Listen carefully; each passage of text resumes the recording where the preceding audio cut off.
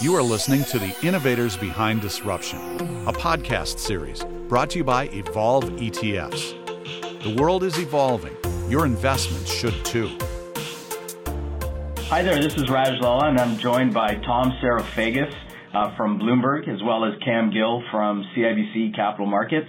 I'd like to give you a really quick introduction to both of them. Tom's an ETF analyst for Bloomberg Intelligence. Prior to Bloomberg, he held roles in ETF groups for Oppenheimer Funds as well as Index IQ, and he was also product development at NASDAQ, where he worked on creating innovative indices for ETF sponsors. Cam Gill, who's at CIBC Capital Markets, leads the CIBC's ETF execution and retail block trading business and is responsible for institutional sales, market making, and risk management across all ETF asset classes. Tom and Cam, thanks for joining me today. Thanks for having me. Thanks for having me.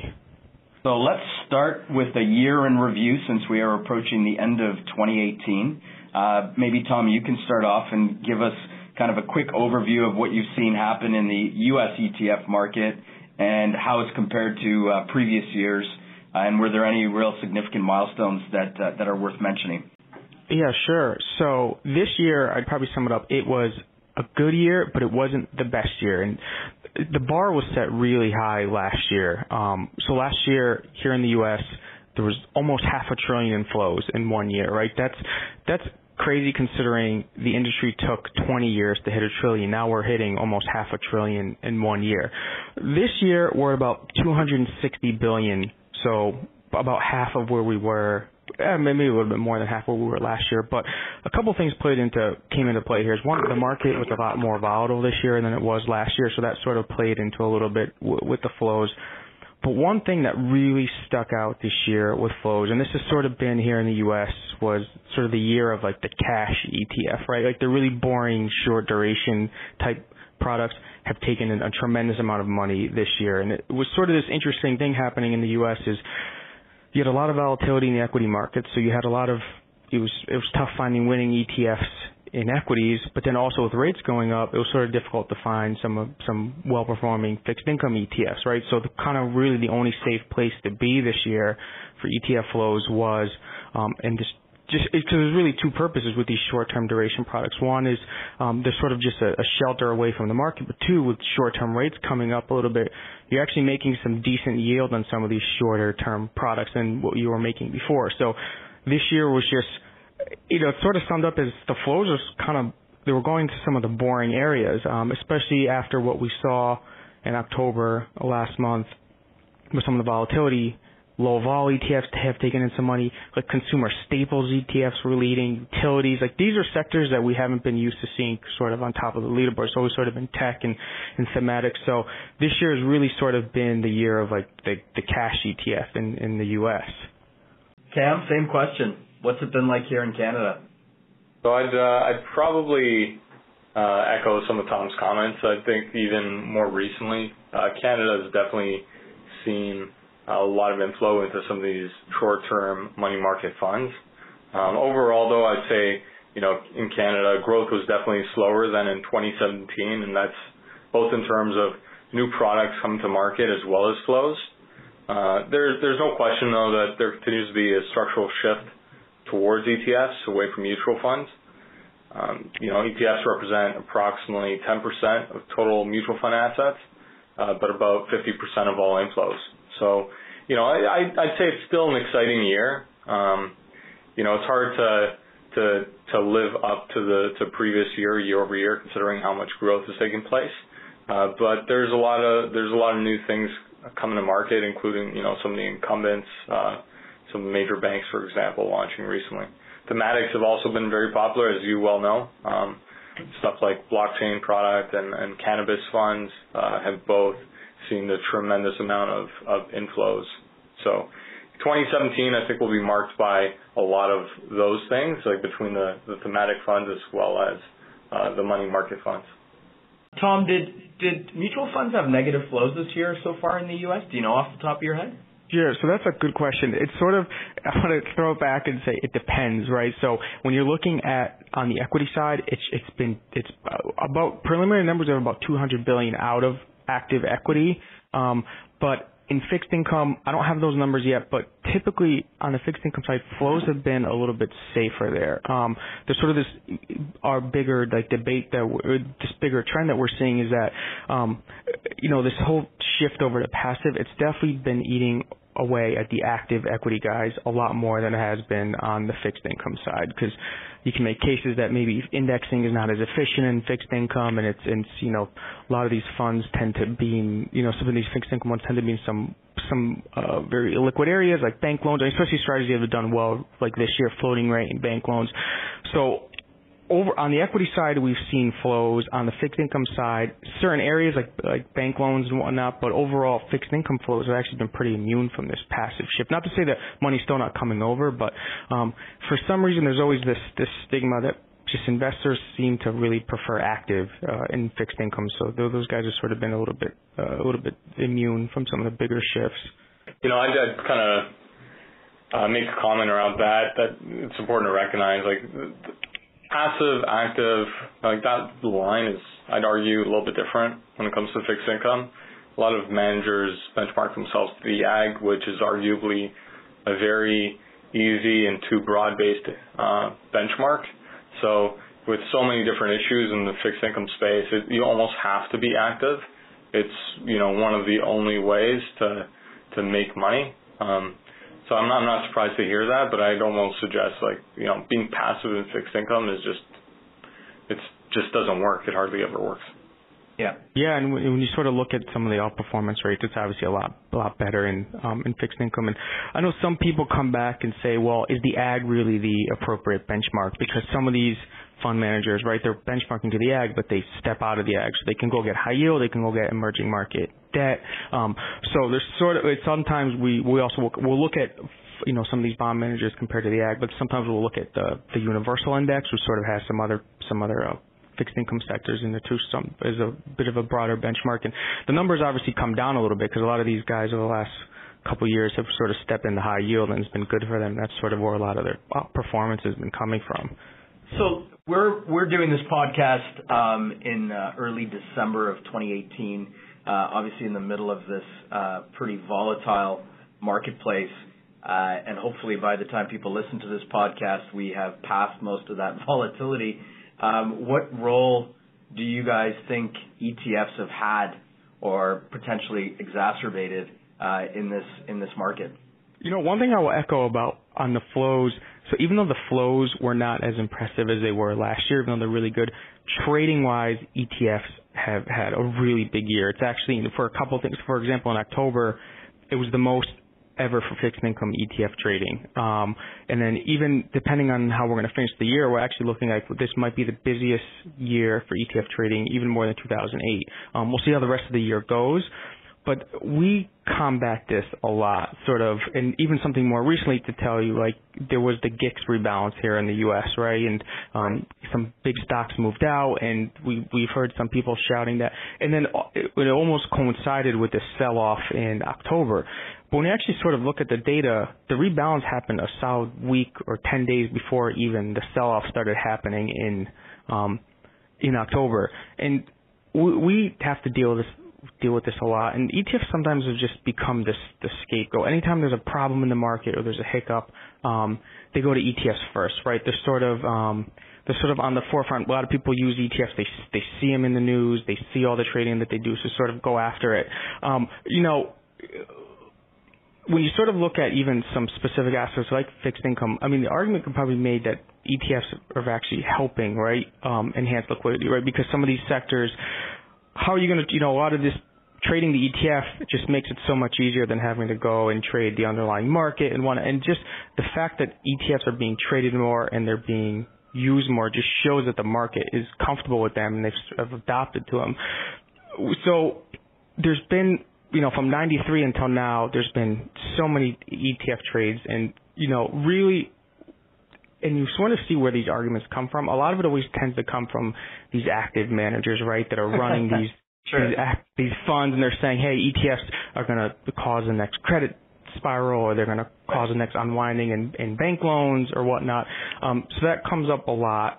But really, as of right now, we just haven't seen it with ETFs. ETFs have, even with the volatile month that we had in October, time and time again, ETFs are like up. They're doing what they're supposed to do.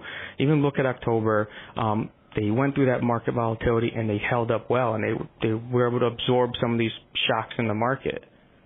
Yeah, well, I remember, one of the things we tell a lot of advisors when they talk about trading is back in 2008, obviously, when the bond market went no bid, the only way to actually get liquidity was through bond ETFs to get liquidity into the bond market. They were obviously pretty wide spreads, but at least they were making a market and there was liquidity there. Cam, you have anything to add on that? I'd agree. What Tom mentioned is super common. One of the great things about ETFs is that they're transparent, and one of the terrible things about ETFs is that they're transparent. So too often people gravitate towards them as a product as being the cause to some problems, but it tends to be a reflection of what's happening in the underlying market itself. I suggest that in some cases they do help a lot, and it's not just in terms of liquidity, but also in terms of buffering some of the volatility. We all know that the corporate bond world, the amount of inventory held by brokers globally has decreased significantly, and there's a strong argument to be made that the amount of volatility and just lack of pricing for those products is because of that problem. ETFs are held very widely, and they're supported by market makers and designated brokers, and I think that helps buffer some of the price action that you would otherwise see if someone were just trading an outright basket of something. Right. So I do think that the volatility that's taking place is more structural. I think that it's reflective of what's happening with investors globally. I don't think that I'd point to any particular product as being the problem. Right. If that makes sense. Let's talk about. Let's move on and talk about advisor use of ETFs and maybe try and differentiate. Tom, you may not be that familiar with the Canadian landscape. I'm going to start with Cam specifically. What do you see as to be the key differences between Canada and the U.S. in terms of how advisors are using ETFs? Well, I'd say the biggest difference in general, and this doesn't just go with advisors, is although we had arguably the first ETF in the world, adoption has been slower than it was in the U.S. So it is unbelievably still a relatively new asset or vehicle. With the increasing rate of fee-based advisors in Canada, we're definitely seeing more and more advisors using ETFs. And I think that trend is going to continue. I think that we still have a few years left. And like in most businesses, I think that the advisor community is being asked to do more with less. And those products lend themselves very well to servicing their clients. So, we, from my viewpoint, we see a tremendous amount of growth in that space. We see and receive a ton of inbound inquiries, and CIBC has the second largest advisor channel in Canada, and I can't tell you how often I'll bump into an advisor or get a call from an advisor who has yet to even use an ETF. Yeah. So it's new, right? And that's why it's exciting. That's why I think that there's still a lot of momentum left in the ETF space in terms of assets. There are a lot of people who are just now figuring out how they can use them to benefit their clients, and I can tell you that they're pretty excited about it. They're always coming up with new creative ways to do it. And from our perspective, the amount of education required is still pretty high. So do you think ETFs will ever eclipse mutual fund assets? I don't think so. I've never been one to think that, there is some cannibalization for sure, but I don't think that an ETF is a silver bullet for all investment strategies or for all investors. I think that there's definitely a place for the mutual fund industry, and I think that, they're carving out niches with things like liquid alt funds, and some strategies, to be very blunt, are just better executed in a mutual fund than they could ever be in an ETF. I can tell you from my experience talking to advisors, first of all, I think many of them compartmentalize their ETFs and their mutual funds away from each other, which I often find interesting, because normally I would expect that you would compartmentalize strategies and not structures. But we've seen a lot of that, where an advisor might want to move from one ETF to another ETF, but they're not thinking as much about moving from one mutual fund over to an ETF. And I think a lot of times as well, that you mentioned, the fact that there's still a lot of advisors that are not using ETFs. For example, in the active space, I don't think a lot of those advisors even know that active ETFs exist. They tend to think of ETFs as these cheap beta vehicles.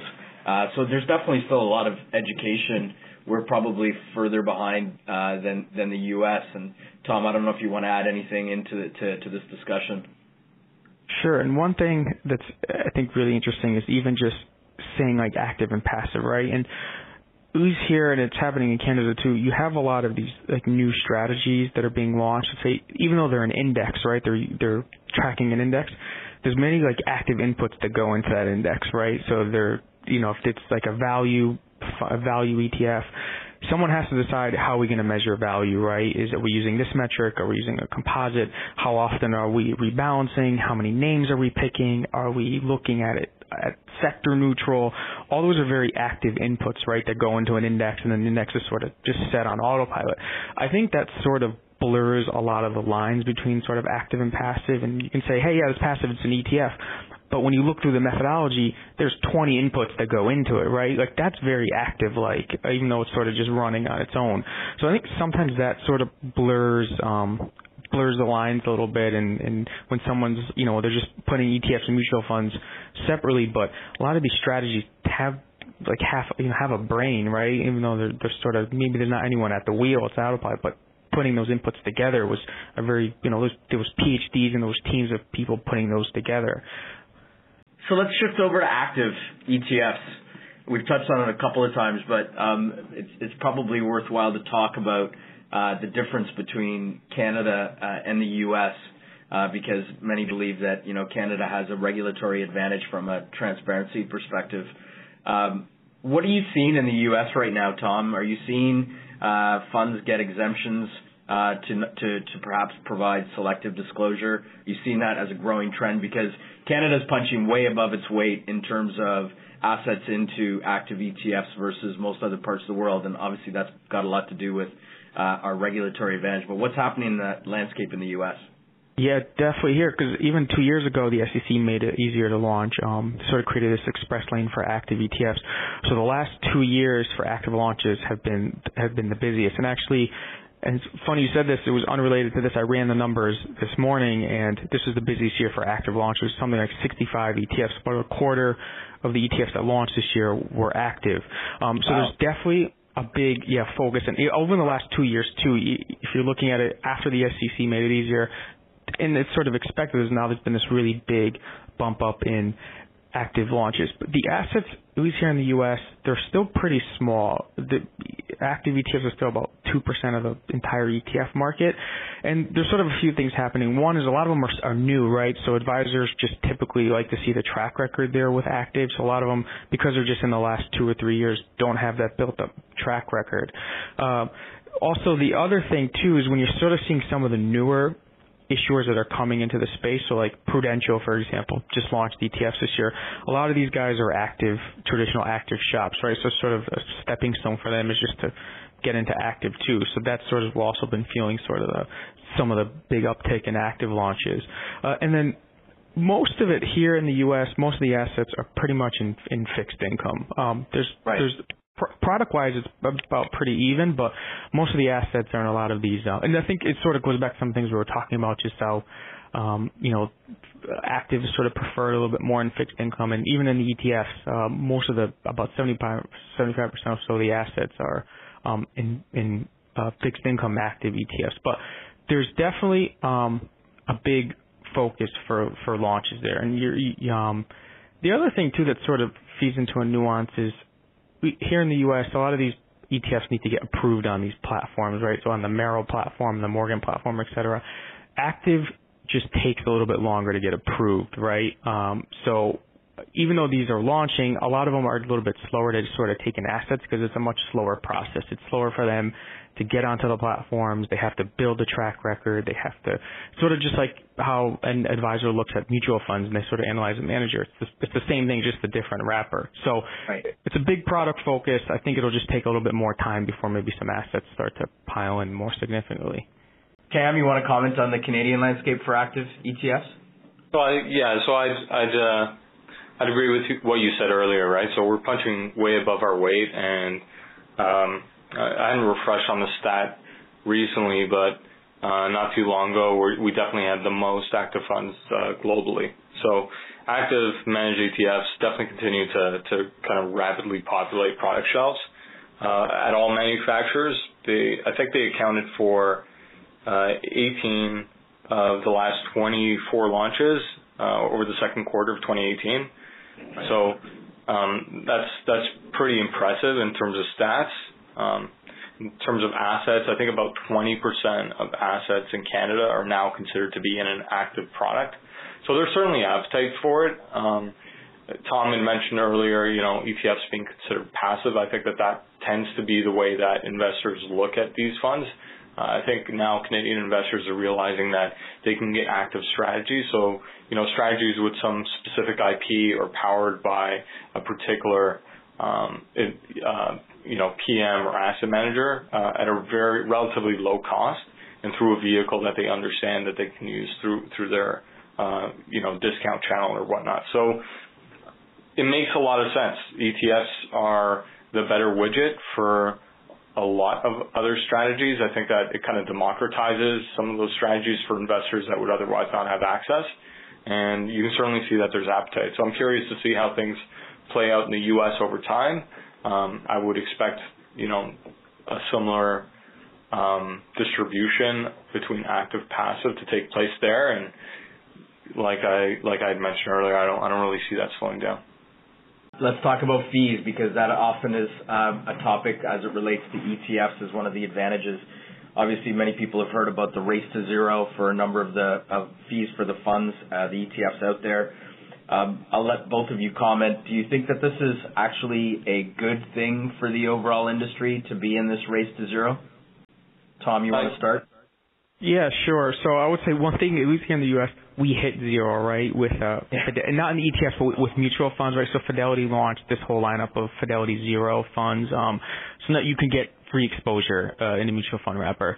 On the ETF side, I mean, the floor is set at 3 basis points, so figure we're pretty much there, right? And then when you sort of factor in things like security lending and some of the fees that go back into the NAV, you pretty much, for some of these, you're getting it for free. You're getting exposure for free. So it's pretty safe to say that you're pretty much getting market exposure for free. So overall, I mean, is it good for an investor? Yes. Like you have access to pretty much every part of the world. You can build, I forgot what the fee was, but building like a well-diversified portfolio with like 5 or so ETFs, you can do it for like 10 basis points. Yeah, I saw that too. Like the world's cheapest ETF portfolio.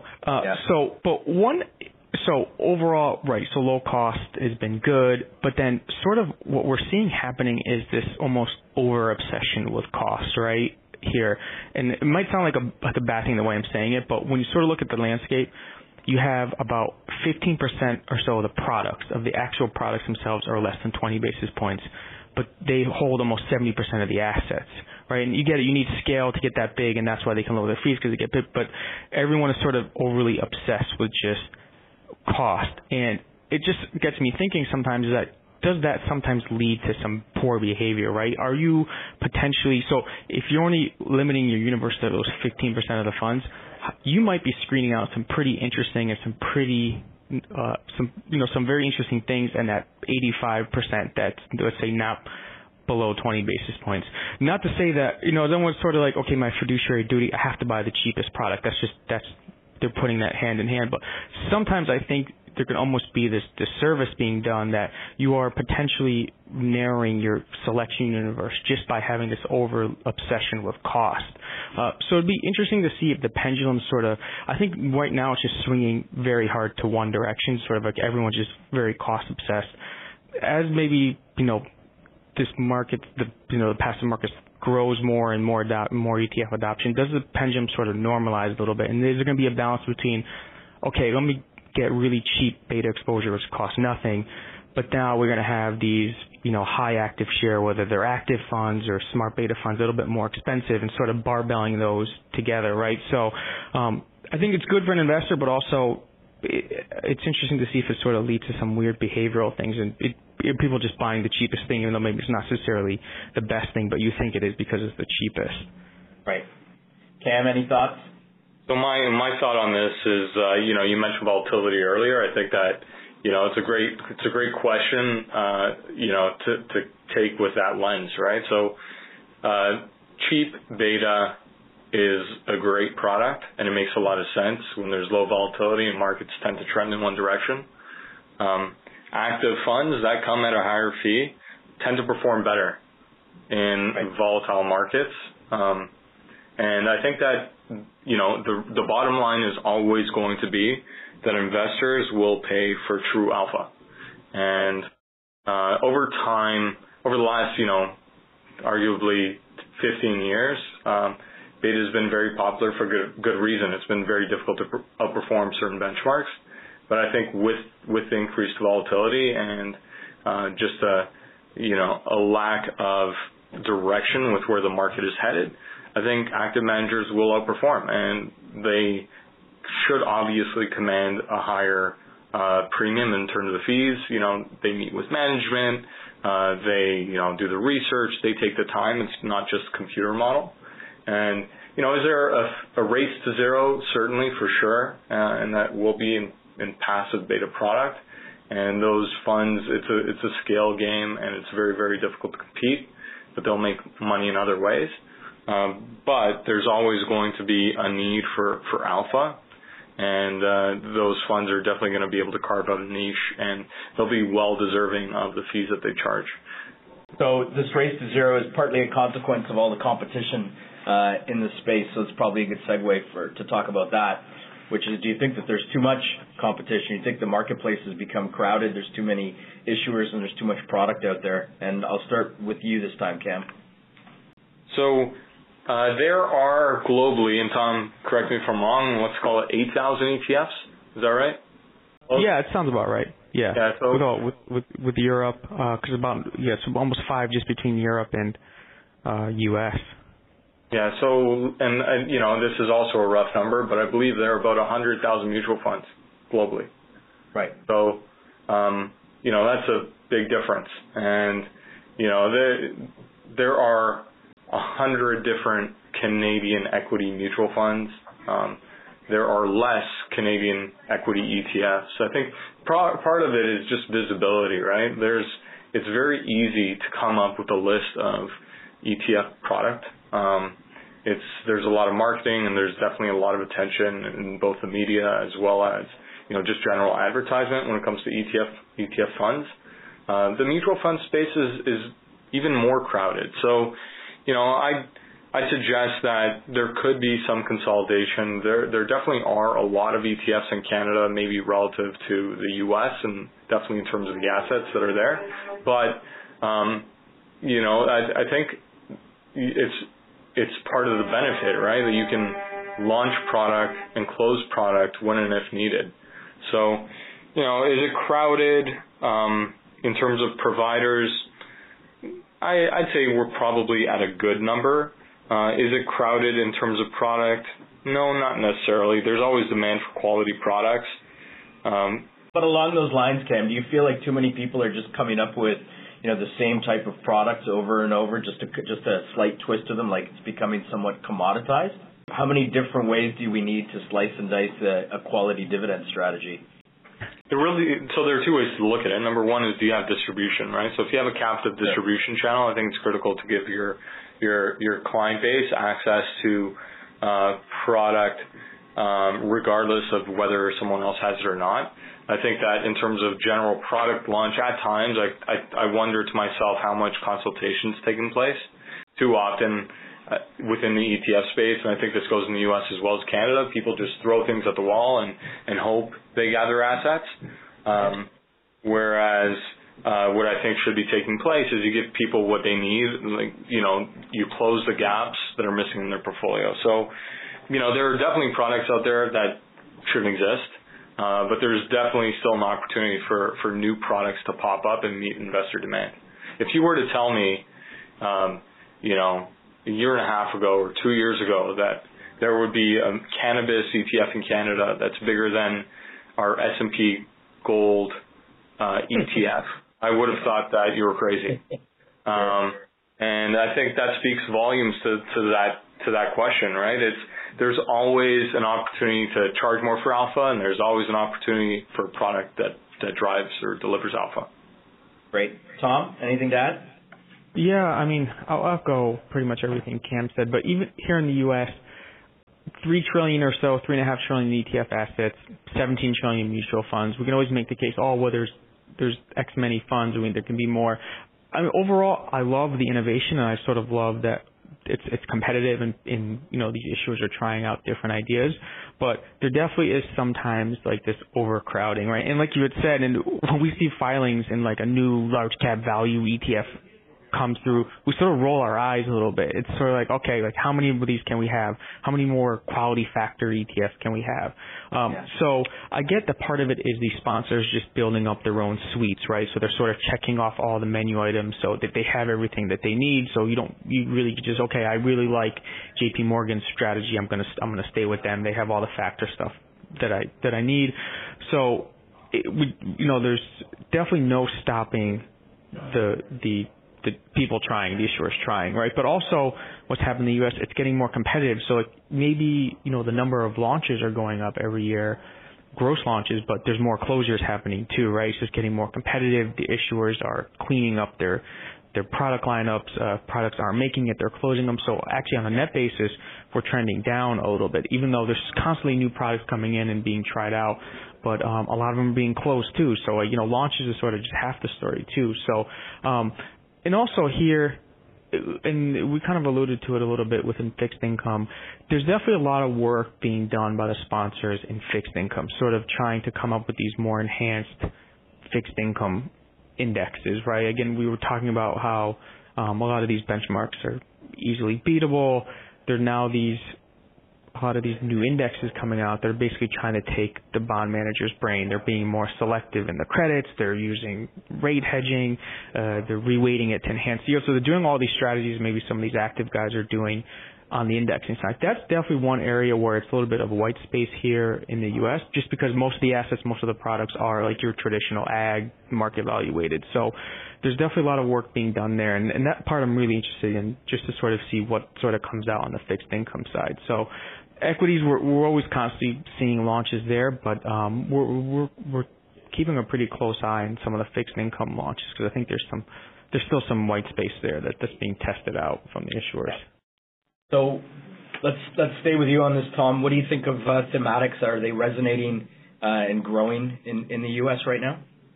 Yeah, I mean, thematic it's been like a smash hit here in the U.S. and almost now to the point where like everybody wants to get into thematics, right? And it's always traditionally been like these really smaller niche providers like Global X and Robo, right? And they were sort of sitting doing nothing for a long time. Then, Robo had no assets for a while, and then all of a sudden, robotics became like the biggest thing, and Robo took off, bots took off, and now everyone else got into it. iShares, First Trust, everyone's launching robotics and thematic ETFs. I think what's interesting about it is I think advisors love the story, right? And maybe you're not going to put 25% of your portfolio in robotics, or maybe you are, I don't know, or marijuana, but every time we talk to anyone about thematics, like I feel like their eyes always light up. Like they always like talking about it. It's going to be I think we're going to see more and more thematic products, a lot of copycat products, but obviously everybody's trying to find the next like bots that Global X had. Everybody wants to do that, so they're trying to get ahead of it, whether it's being marijuana, that's already, we have a marijuana ETF here too, robotics, cybersecurity, but now there start to be some twists on it, right? So you sort of have like the 1.0 was bots. Now you're going to have these products coming out that are going to maybe be more selective in robotics. They're going to maybe use a value screen or a quality screen to pick names.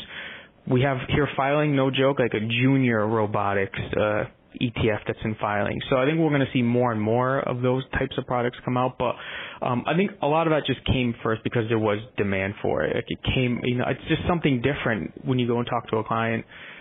Do you think that they're more that thematics are more catered to bull markets where people are just trying to figure out ways to generate extra alpha, and and now maybe we're entering into a market where people are just focused on risk management and diversification? Sure. So that could play a role. But one thing about thematics that really interests me over the last couple months or so was I looked at what happened with thematic flows in October, right? Because we looked at like just broad tech, and broad tech had huge outflows in October. Thematic actually stayed pretty flat flow-wise given how bad it was. And that just sort of tells me that maybe this is the state, maybe this is for real, that investors are allocating to thematics, but maybe it's more of a, you can always say, it's funny sometimes you buy something short term and it doesn't work out the way you want it to, then you're like, oh, well, it's a long-term investment now. But it looks like with thematics, and I wanted to really see what happened in October, and the fact that money pretty much no new money came in, but no money really left like these thematic products.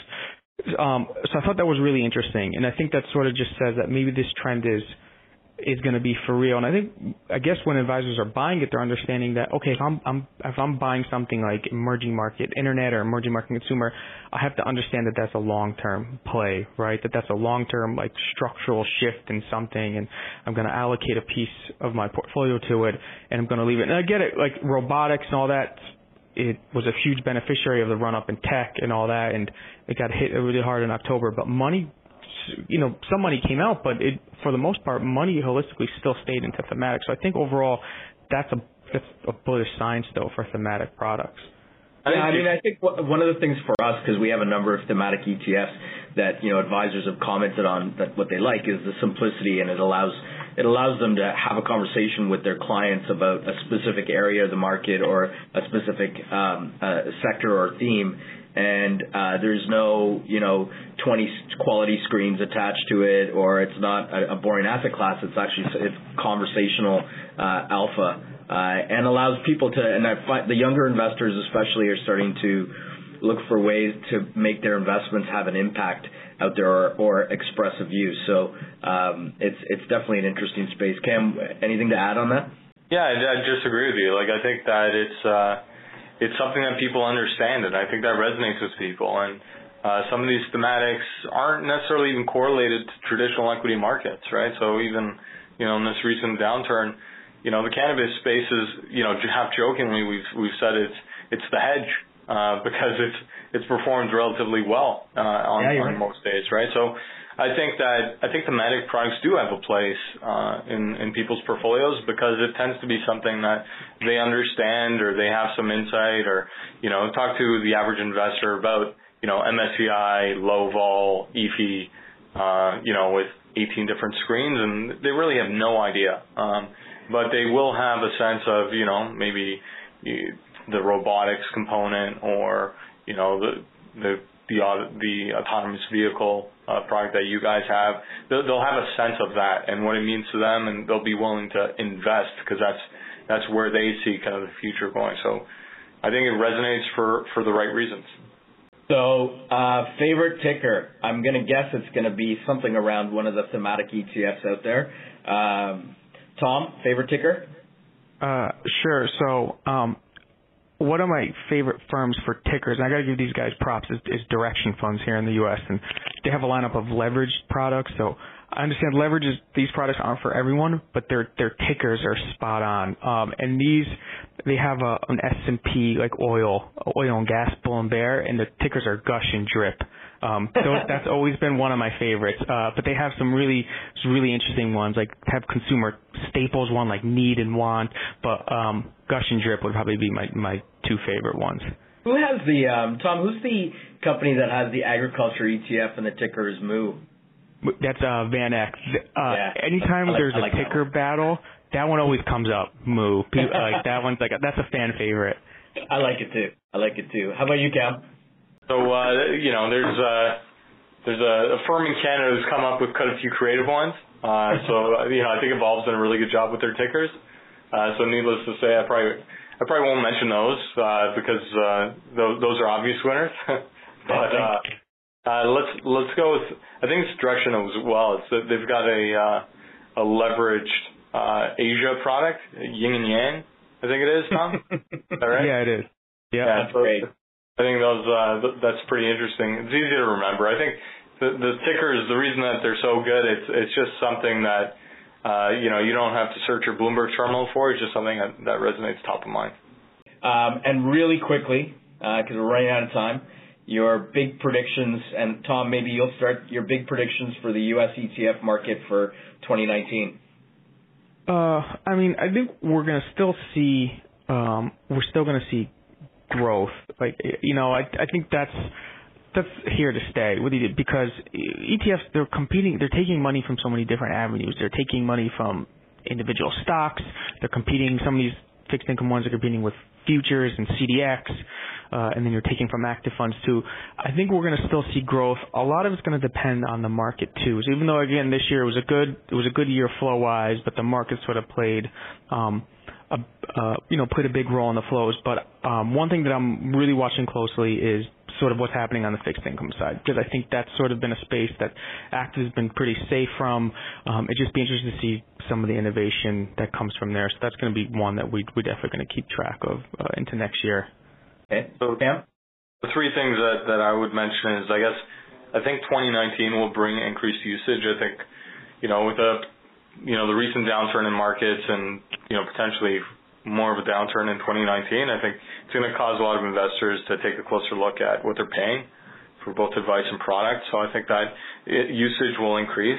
The other, themes or things that I'd look for in 2019, I'd agree with Tom, fixed income for sure. We've seen a massive amount of activity over the last couple of weeks, and it's obvious to me that investors are now properly starting to incorporate those funds. I think that's going to continue well into 2019. So big for flows. And then liquid alts is kind of a bigger thing in Canada now. So, that's new. I'm interested to see how that plays out, but definitely something to watch for in 2019. That's great. Tom, Cam, thank you very much for your time today. Thanks, Raj. Thanks for having us. You have been listening to The Innovators Behind Disruption, a podcast series brought to you by Evolve ETFs. Remain educated. Be informed. Sign up for our newsletter and learn more at evolveetfs.com.